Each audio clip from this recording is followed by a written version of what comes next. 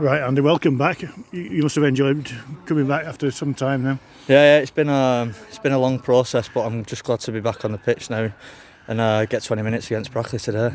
And it wasn't the easiest game to come back into, was it? No. Well, the league doesn't lie, and they're at the top of the league for a reason. So it was always going to be a tough game coming there, tough conditions. But the lads had to play a different way today against a strong side. Because we are a young side, so it's nice to be able to compete in different ways. Yeah, it was noticeable that in the last couple of games with bloody high intensity game and lots of passing. Today we just had to dig in at times, didn't we? Yeah, definitely. Like I said, the best teams can win numerous ways. So the more ways we can win, obviously, the better that's going to be for us. But yeah, credit to the lads today, unbelievable. Yeah.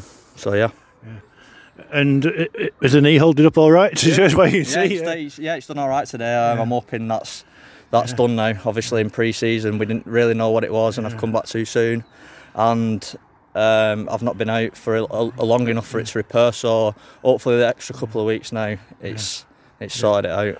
And you're looking forward to Tuesday?